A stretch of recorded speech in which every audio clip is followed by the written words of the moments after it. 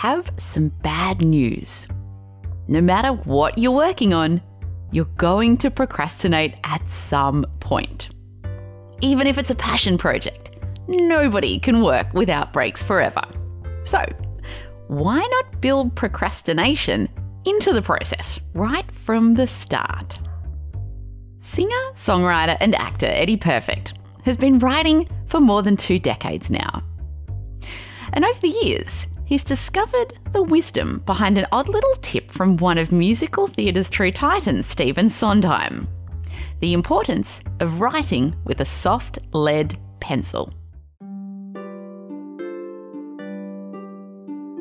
My name is Dr. Amantha Imber. I'm an organisational psychologist and the founder of behavioural science consultancy Inventium, and this is How I Work, a show about how to help you do your best work. On today's My Favourite Tip episode, we go back to an interview from the past and I pick out my favourite tip from the interview. So before every How I Work interview, my producer Liam does a pre-interview with my guest. And for this particular chat with Eddie, Liam gave me the advice: ask Eddie about the soft lead pencil reference from the late Stephen Sondheim. Yeah, that's so Stephen Sondheim, on one of his many tips about how to write lyrics, one of them was always use like a soft lead pencil because they wear out quicker and it means you have to sharpen them more. And I love that bit of writing advice because what that's basically saying is build procrastination into the process.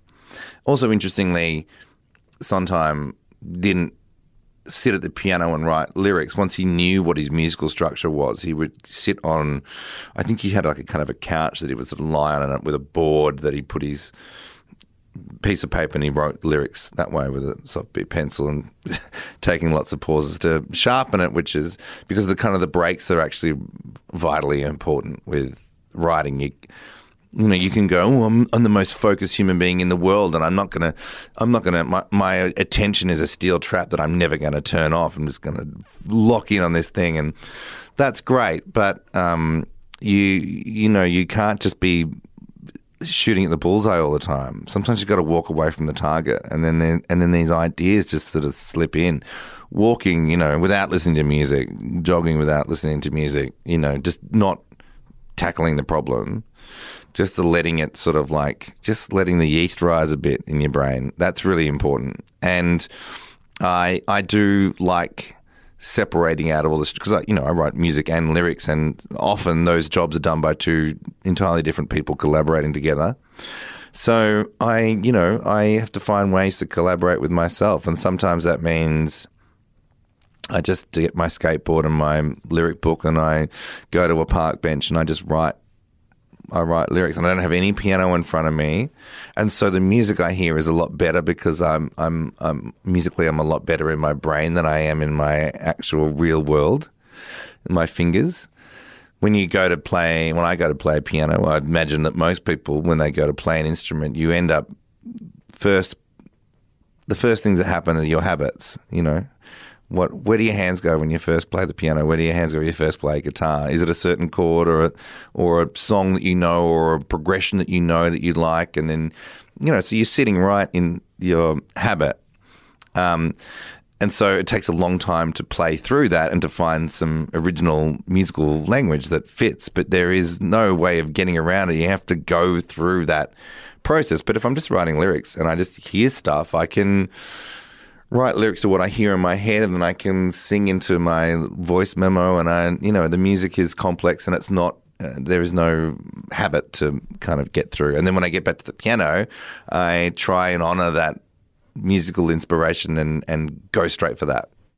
If you enjoyed this excerpt from my chat with Eddie Perfect, hop into the show notes and click on the link to listen to the full interview. If you're looking for more tips to improve the way that you work, I write a short fortnightly newsletter that contains 3 cool things that I've discovered that help me work better, ranging from software and gadgets that I'm loving through to interesting research findings. You can sign up for that at howiwork.co. That's howiwork.co. Thank you for sharing part of your day with me by listening to How I Work. If you're keen for more tips on how to work better, connect with me via LinkedIn or Instagram. I'm very easy to find. Just search for Amantha Imber. How I Work was recorded on the traditional land of the Wurundjeri people, part of the Kulin Nation. I am so grateful for being able to work and live on this beautiful land, and I want to pay my respects to elders past, present, and emerging. How I Work is produced by Inventium with production support from Dead Set Studios. And thank you to Martin Imber, who did the audio mix and makes everything sound better than it would have otherwise.